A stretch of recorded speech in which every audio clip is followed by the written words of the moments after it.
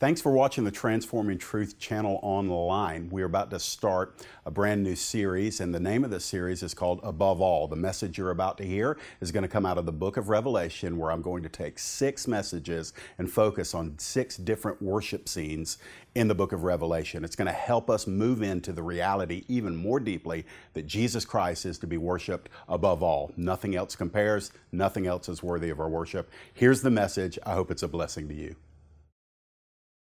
Tonight, I want to bring you to kind of the pinnacle and the consummation, the climax of what God is doing with His church. We're actually moving towards something. God's not up there vague and ambiguous. Jesus is not, kind of figuring this out as He goes. We're actually on a trajectory towards a consummation. And you may have heard of the bridal paradigm. It's that aspect of our faith that where we, the church, are often referenced as the bride of Jesus Christ. And we're moving towards a wedding. We're moving towards a marriage. Is my mic going out? We good? Okay. All right, let me just get into the Word of God. Revelation chapter number 19, verse number 1. John says, "After this I heard what seemed to be the loud voice of a great multitude in heaven crying out, 'Hallelujah! Salvation and glory and power belong to our God, for His judgments are true and just. For He has judged the great prostitute who corrupted the earth with her immorality and has avenged on her the blood of His servants.' Once more they cried out, 'Hallelujah! The smoke from her goes up forever and ever.' And the 24 elders and the 4 living creatures fell down and worshiped God who was seated on the throne, saying, 'Amen, hallelujah!' And from the throne came a voice saying, 'Praise our God, all you His servants who fear Him, small and great.' Then I heard what seemed to be the voice of a great multitude, like the roar of many waters, and like the sound of mighty peals of thunder, crying out, 'Hallelujah! For the Lord our God, the Almighty reigns. Let us rejoice and exult and give Him the glory. For the marriage of the Lamb has come, and His bride has made herself ready. It was granted her to clothe herself with fine linen, bright and pure. For the fine linen is the righteous deeds of the saints.' And the angel said to me, 'Write this, blessed are those who are invited to the marriage supper of the Lamb.' And he said to me, 'These are the true words of God.'" When we worship the Lord Jesus Christ, we do so by faith now.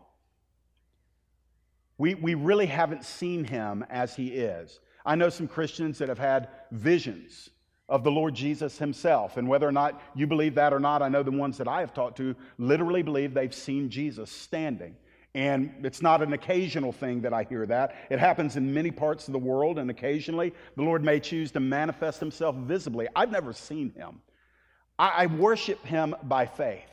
I am as certain of His glory and His goodness and His royalty by faith as I believe I would be if He was standing here among us. So I don't envy those that walked with Him physically. We live in a better place. We actually have a better inheritance than those that were walking with Jesus physically. We have the fullness of the gospel. We have the indwelling, the inness of the Holy Spirit. So we're not merely, as they were, walking with God. We are indwelt by God.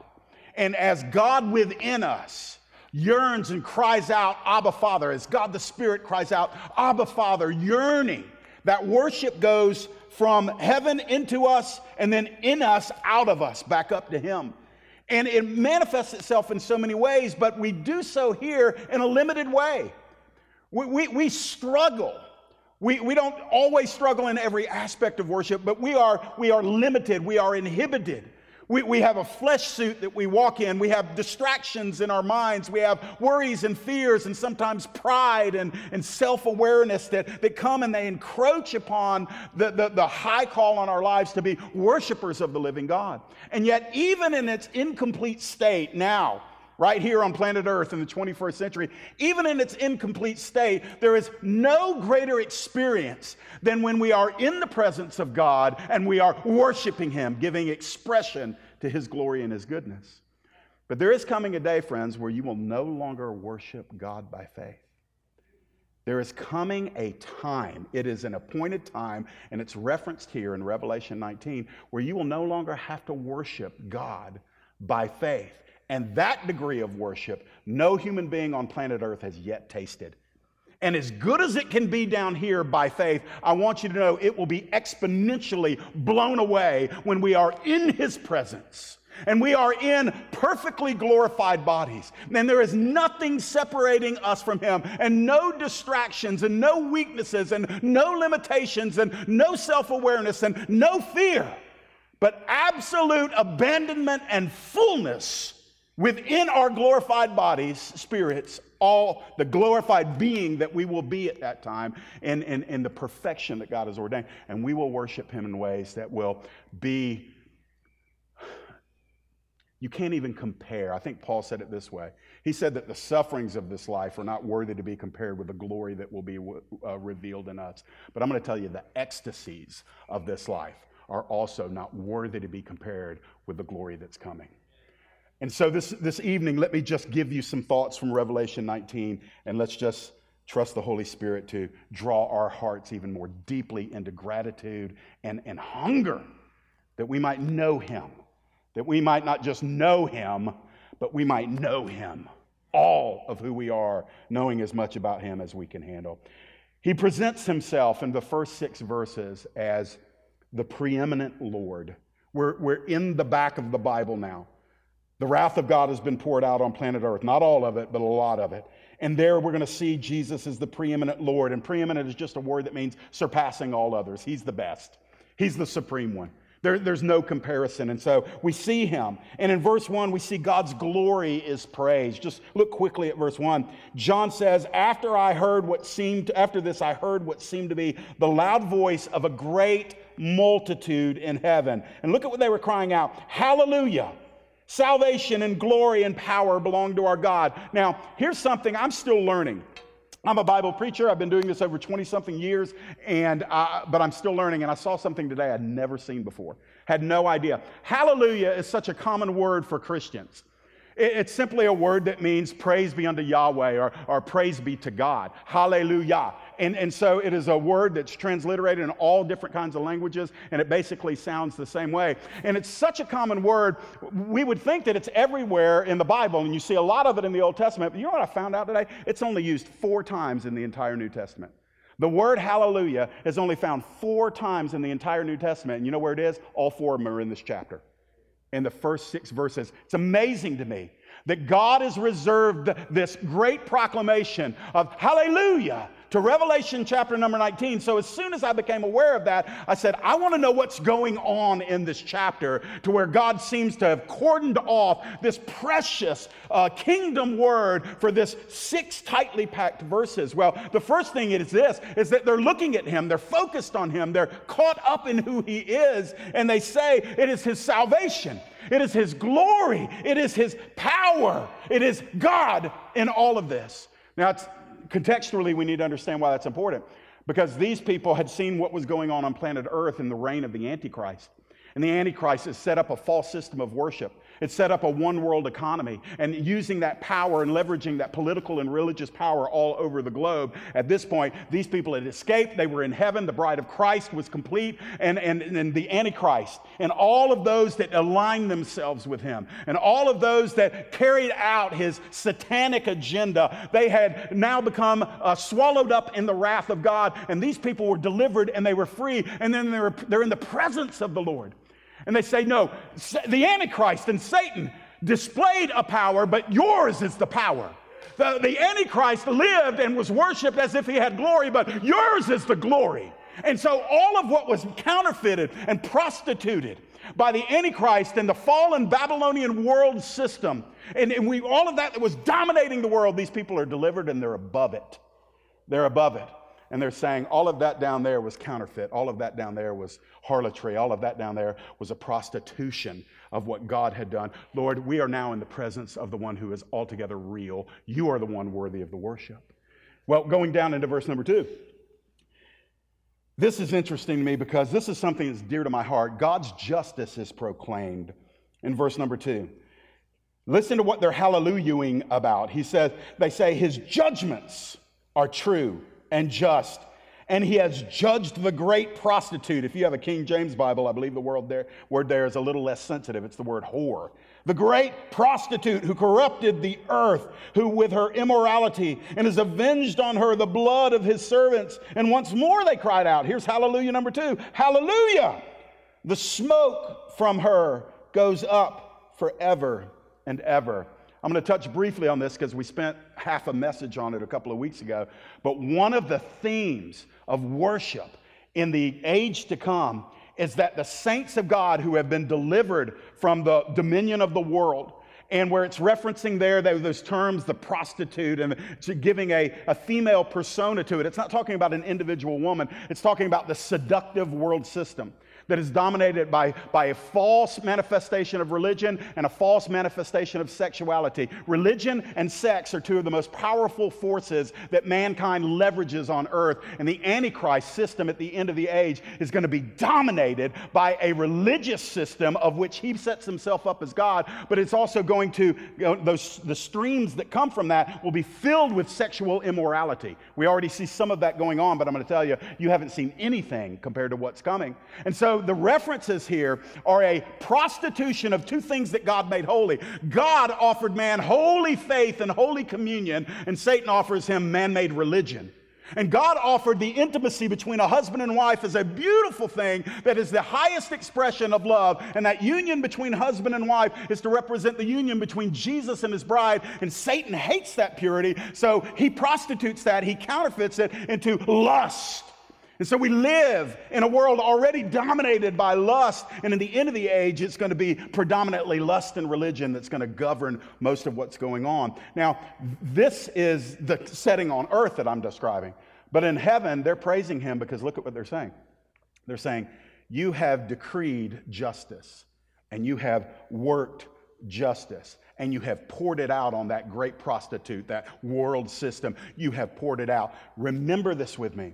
Part of the worship at the end of the age is that we will worship God. Those of us that are bought by the blood of Jesus, that we are the redeemed, we're saved, we are the chosen of God, we are secure in Christ Jesus. At the end of the age, we will worship God as he pours out his wrath on those that hardened their hearts and rejected him. Some of us just aren't comfortable with that now because we're all turned the other cheek and, let the little children come unto us. And listen, it doesn't negate those aspects of God. But at this point, what we're reading here, grace is gone for those people. And it will disappear. It's one of the reasons we're urgent about the gospel and the message. Grace has a deadline.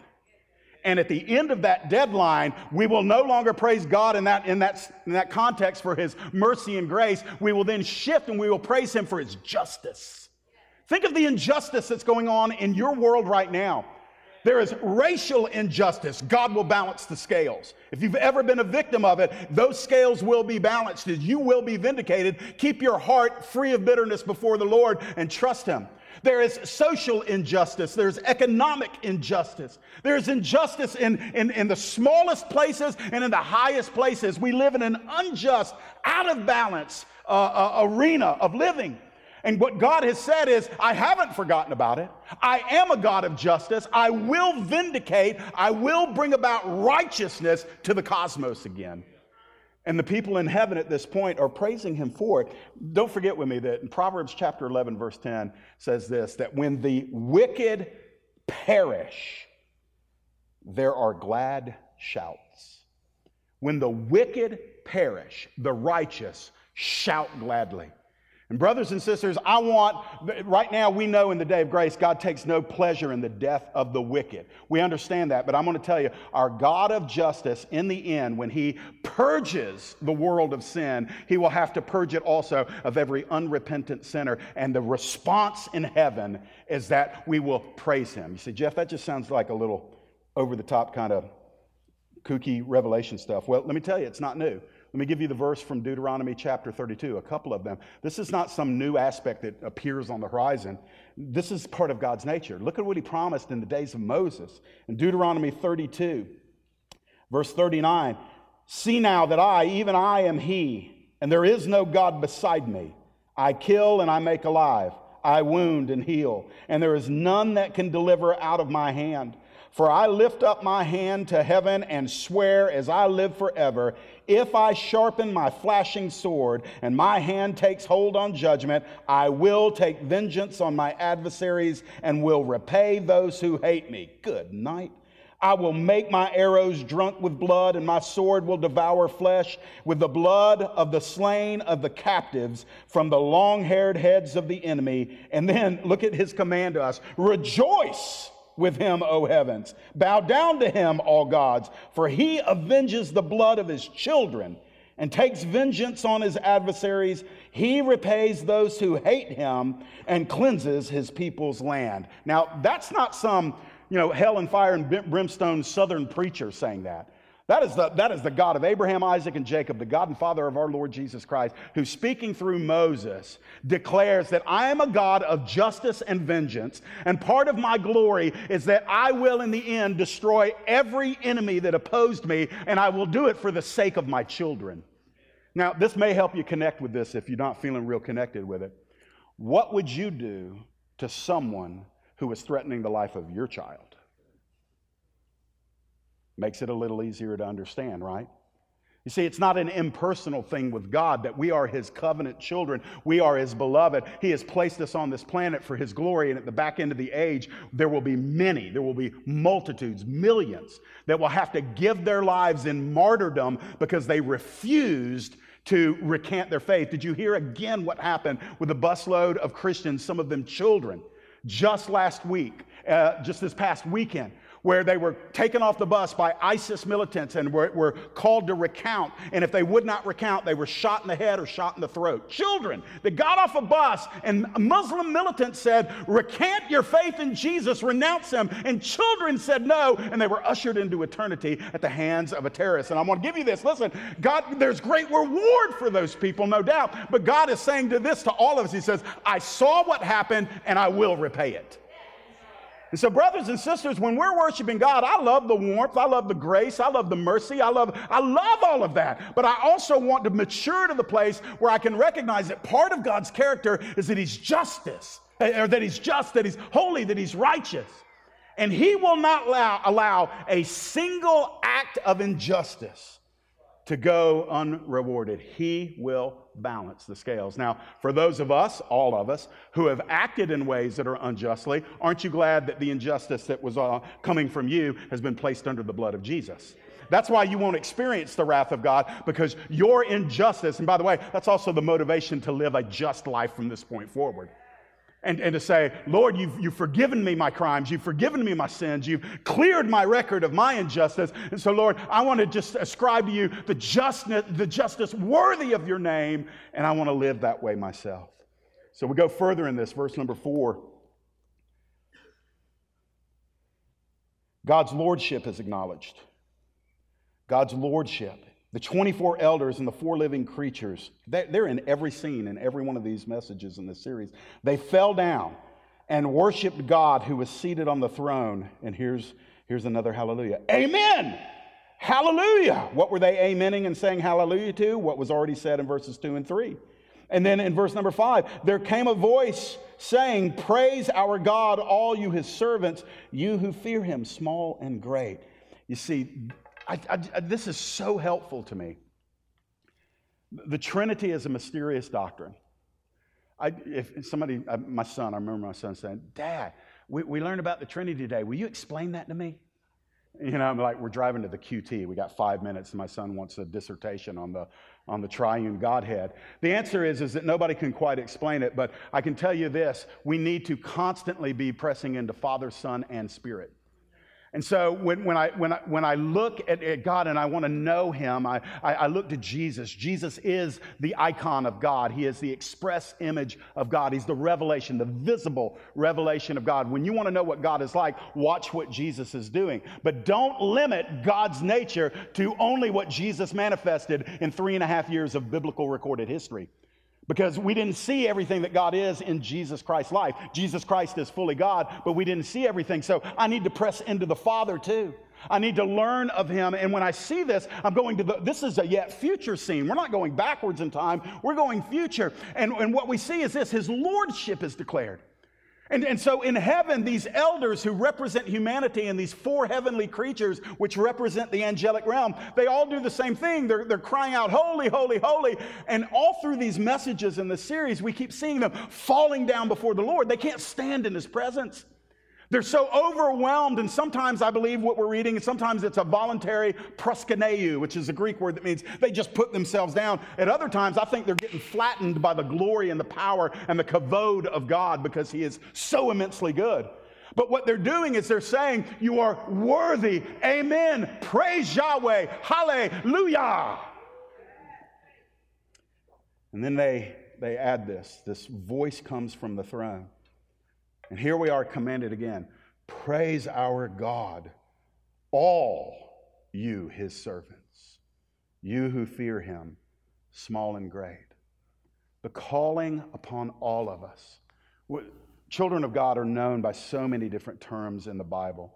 Saints, children of God, Christians, and here we're called servants. We are... In our identity, we are sons and daughters. But from that identity comes the manifestation. Friends, we are the servants of God. We are here for him. How many of us have gone through a difficult season where we put God on trial for, in our limited understanding, for not being there for us? We've all gone through that. I mean, I'd love to say I've never doubted God, but I have. And there's been times where we'll make God our servant, and if we're not being served the way that we want, we stop worshiping. We stop praising. We start getting our PhD in doubt and fear and bitterness, and we lose our growth in worship, trust, and abandonment. And so we are reminded here at the end of the age, as God is being glorified for his justice, we are reminded that for all of us, those that might be considered small, those that might be considered great, whoever we are, we that fear him. There's a statement. Listen, if you're above 60, you heard messages growing up on the fear of God. This generation, my generation younger, you don't hear that very much anymore. But the fear of God, and we tried to water it down. I've heard so many preachers. Sometimes I'm carnal. I just want to smack a preacher. But they'll say, well, that's not really, that kind of fear is just an awe and a reverence of God. Well, it includes that, but the word in the Greek is phobos, from which we get our word phobia.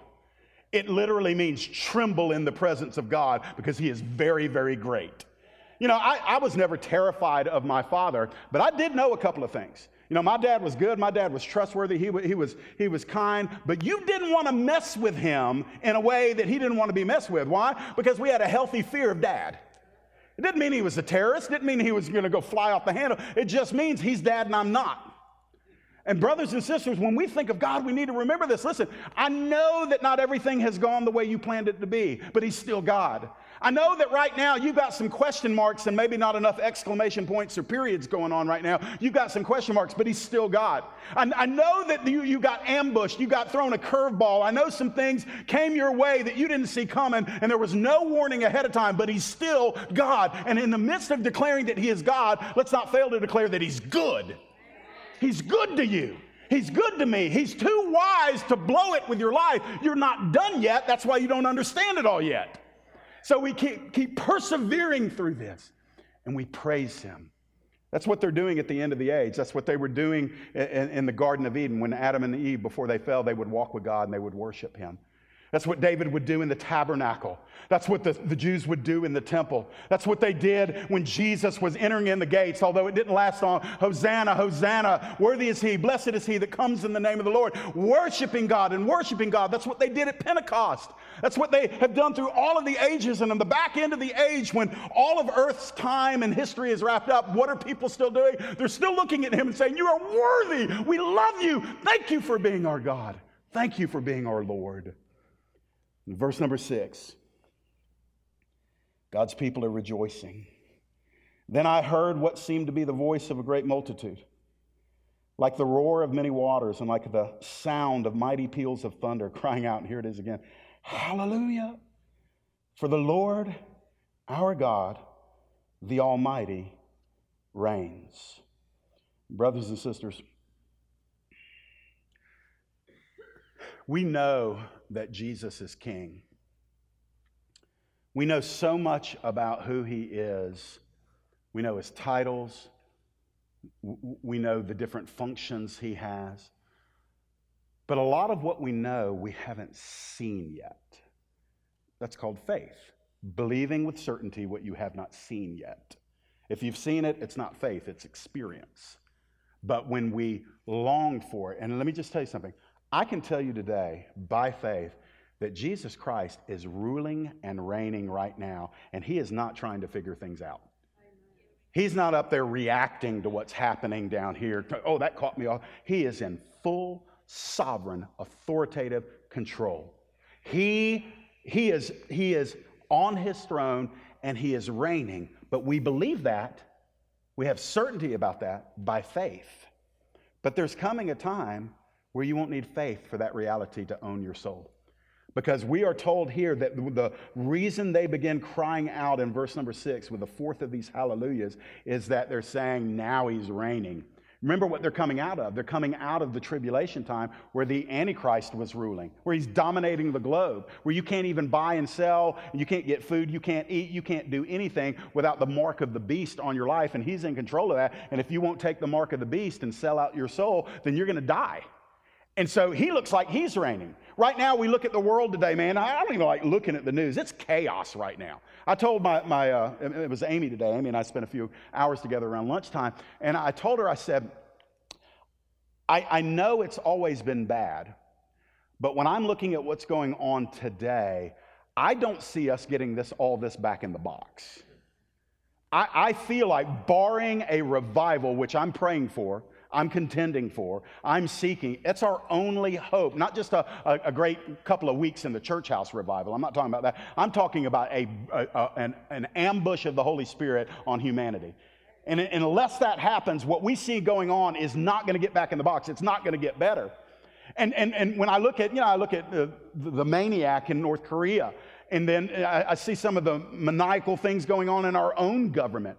And I see all the stuff going on with the terrorists and the advance of dominant Sharia law and that aggressive intentionality of the Muslims. And I see the blindness of the Western world that says, oh, no, everything's going to be fine. What fools we can be. And I'm looking at all of this, and I'm saying, I am really looking forward to the day when the King of Kings and the Lord of Lords breaks through the sky and he comes and rules and reigns with an iron rod, and every knee will bow and every tongue will confess that Jesus Christ is Lord. And friends, listen, that's not some pie in the sky by and by hope. That is Bible prophecy.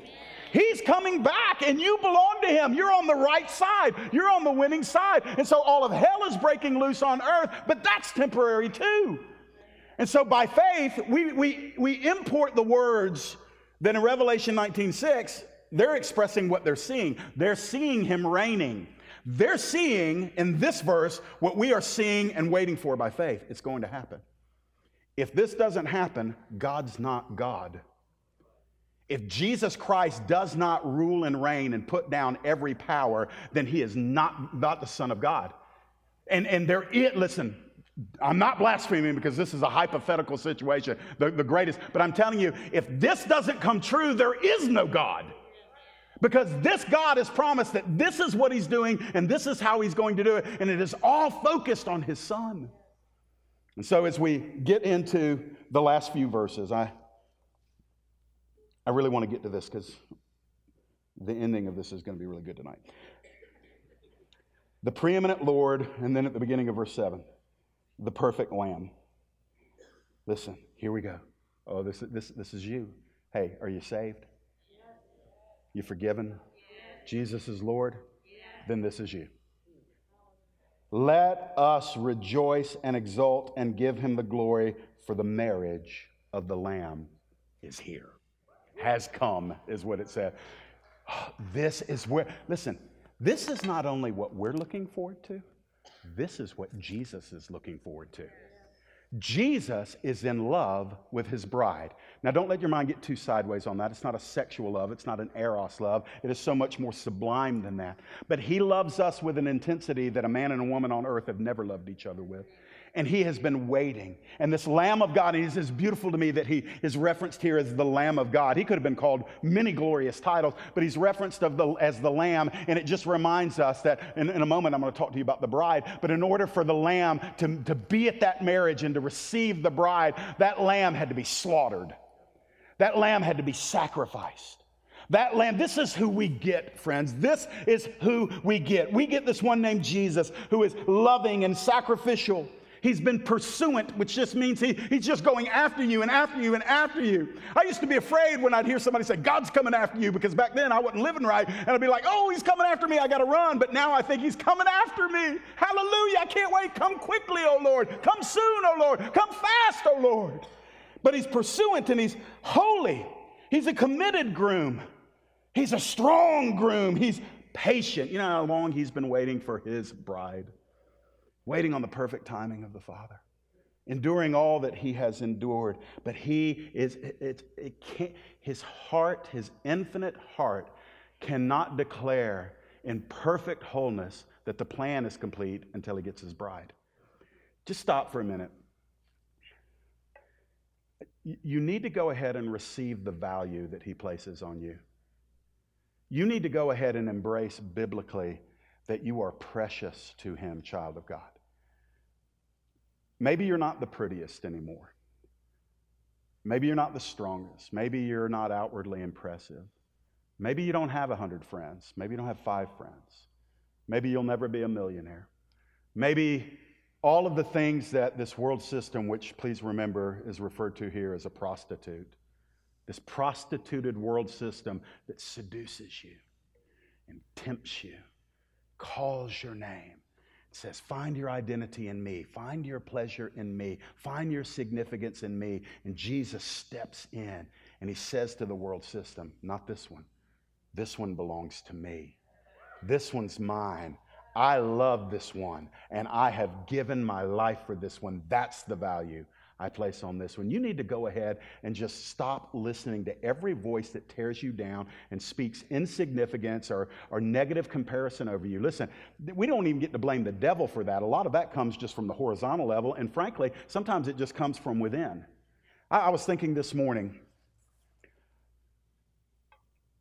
if you had a friend that lied to you as much as your insecurities lie to you, you'd cancel that relationship. But we nurture our insecurities by believing them. And sometimes you have to come back brute force against the condemnation and the accusation and the negative comparison and the self-pity and all of that stuff that tries to just make us victims. And you need to just bust out. It's kind of like Superman opening up his shirt. You just got to say, that's not who I am. I'm beloved of the Father. I am chosen in Christ Jesus. I am the one for whom he died. He has given me a name. He's going to give me a new name according to the book of Revelation, the new name that nobody even knows yet. He's got a brand new name he's going to call you for all of eternity, and that you are precious to him. And when you wake up and you can break through that place where that's just, frankly, it's enough. Okay, it's enough, Lord. It's enough that you love me. It's enough that you are for me. It's enough that I'm going to be with you. And we let our minds biblically travel to a place and time where this loving, sacrificial, pursuant, holy, committed, strong, patient, wise, victorious, glorious, royal, perfect husband is going to come get us. That's what we get. What does he get? Well, at the end of the age, it looks a lot better than what we see right now that he's got. Because you got to remember something. By the time he gets his bride, she's perfect. She's perfect. Look with me in verse number 7 into verse number 8. I call her the pure lady because I'm addicted to alliteration. Preeminent Lord, perfect Lamb, pure lady. Just bear with me in my folly. Here we go. And his bride has made herself ready. It was granted her to clothe herself with fine linen, bright and pure, for the fine linen is the righteous deeds of the saints. So much more is said, especially in the book of Ephesians, about the bride of Jesus Christ. But by the end of the age, and this just encourages me, because I know y'all never struggle with imperfection and your flesh. I know y'all are delivered from that, but I'll confess, I occasionally struggle with some fallenness. But just theoretically, if anybody else tells you, or anybody else struggles with this, be encouraged. When we stand with Jesus at the marriage of the Lamb, not only will we be forgiven, we will be perfectly restored. You see, I'm forgiven and I am being sanctified or being restored from all of the damage done from my own life, from choices I made as a younger person. We still carry scars that were self-inflicted, but in that day, they'll be gone. There'll be no scent on me. There'll be no smell of flesh lingering. We'll be restored. We will be righteous, not improved, not a 1.2 version of you, but you will be brand new. You will be in every sense of the word, inwardly, outwardly, spirit and body. You will be perfectly righteous. You will be like Adam and Eve before the fall. You will literally be walking in the same existence as Adam and Eve before sin ever sank its fangs into their lives. You will be holy. I'm going to encourage some of you. We don't make light of sin around here. I want us all to be living holy lives, but quite honestly, we all have susceptible areas. The longer you walk with Jesus, he's gentle, but he is relentless at saying, yeah, we're actually going to still work on this area in your life. I love you, child, but we're going to work on. And that day, friends, you will actually be spotless. It'll be gone. You won't have to apologize to him. You ever get sick of apologizing to the Lord for the same old junk? Good. I'm glad y'all are being honest tonight because some of you are looking really pious out there.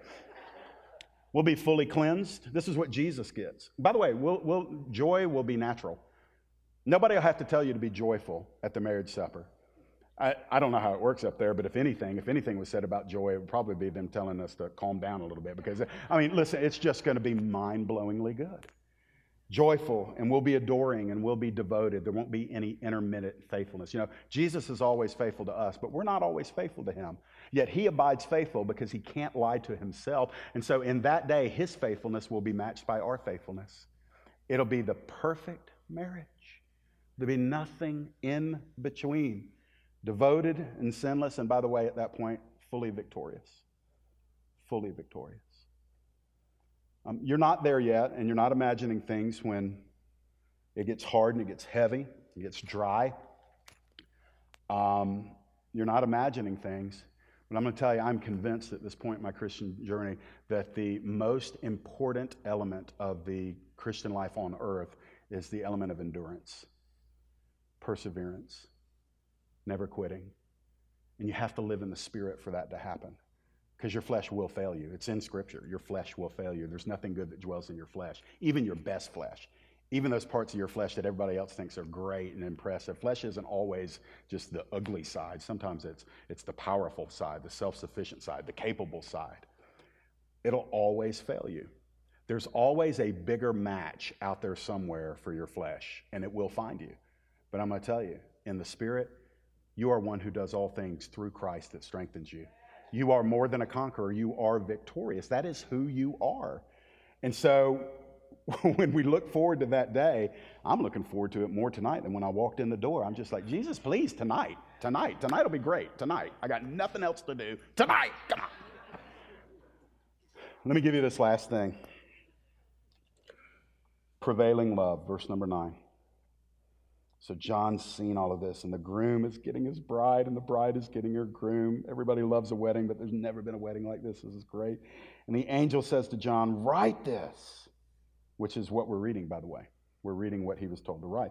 Blessed are those, let's use the Old English, blessed are those who are invited to the marriage supper of the Lamb. And he said to me, these are the true words of God. Blessed are those. Blessed are those. Blessed are those that are invited to the marriage supper of the Lamb. And Jesus, when he sent out those invitations, he wrote them in blood. And it wasn't to whom it may concern. It was your name. He came after you. Some of you were little kids, and you never got off into sin, and you never lived like a reprobate. And he invited you, and you said yes at a very young age. Others of us were out in the world, and he sent messenger after messenger with that blood-inked invitation. Come and be mine. Come and be mine. I'm a forgiving, merciful, kind, compassionate, strong Savior, but I am Lord, and you must come to me. And eventually, for most of us in those days, in a period of brokenness, where we had chased the prostitute of the world, when we had had our fill of the world system and our souls were achy and empty. And he sent another invitation. And in that moment of faith, we said, yeah, I want to be with you. I bow my heart to you. Maybe some of you here tonight, and it's getting late in the game, and you haven't answered yes yet. And tonight, in his mercy, in a very intense few verses, you heard about the wrath that's coming. See, the wrath is reserved to those who align themselves with the prostitute, the world system, the world dominion. The prostitute is not who you're destined to be. You're the bride. You have a wife and a prostitute. And God says the prostitute is doomed and damned, but the bride is forever. Blessed are the ones who are invited to the marriage supper of the Lamb. You know, it reminds me, and I'll close with this, of the previous Beatitudes that Jesus gave. It's just awesome that even in the last book of the Bible, God's saying, let me tell you who I bless. Let me tell you the type of person that is blessed by me. Jesus said this, blessed are the poor in spirit. He said, blessed are those who mourn, blessed are the meek, blessed are those that hunger and thirst after righteousness. Blessed are the merciful, and blessed are the pure in heart. Blessed are the peacemakers. Blessed are those that are persecuted for righteousness' sake. And then he said, blessed are you if others revile you and persecute you and utter evil things against you falsely on my account. He says, you're blessed. But look at that. It's the realm of blessing in this life. The poor in spirit, the mourners, the meek, the hungry and the thirsty for righteousness, the merciful, the ones that keep their hearts pure, the ones that don't want to make division, but they live to make peace, and the ones that suffer because of their alignment with Jesus. Jesus says, blessed are those. And he says, they're the ones that are going to be comforted. They're the ones that are going to inherit the earth. They're the ones that are going to be satisfied. They're the ones that are going to receive mercy. They're the ones that are going to see God. They're the ones that are going to be called forever.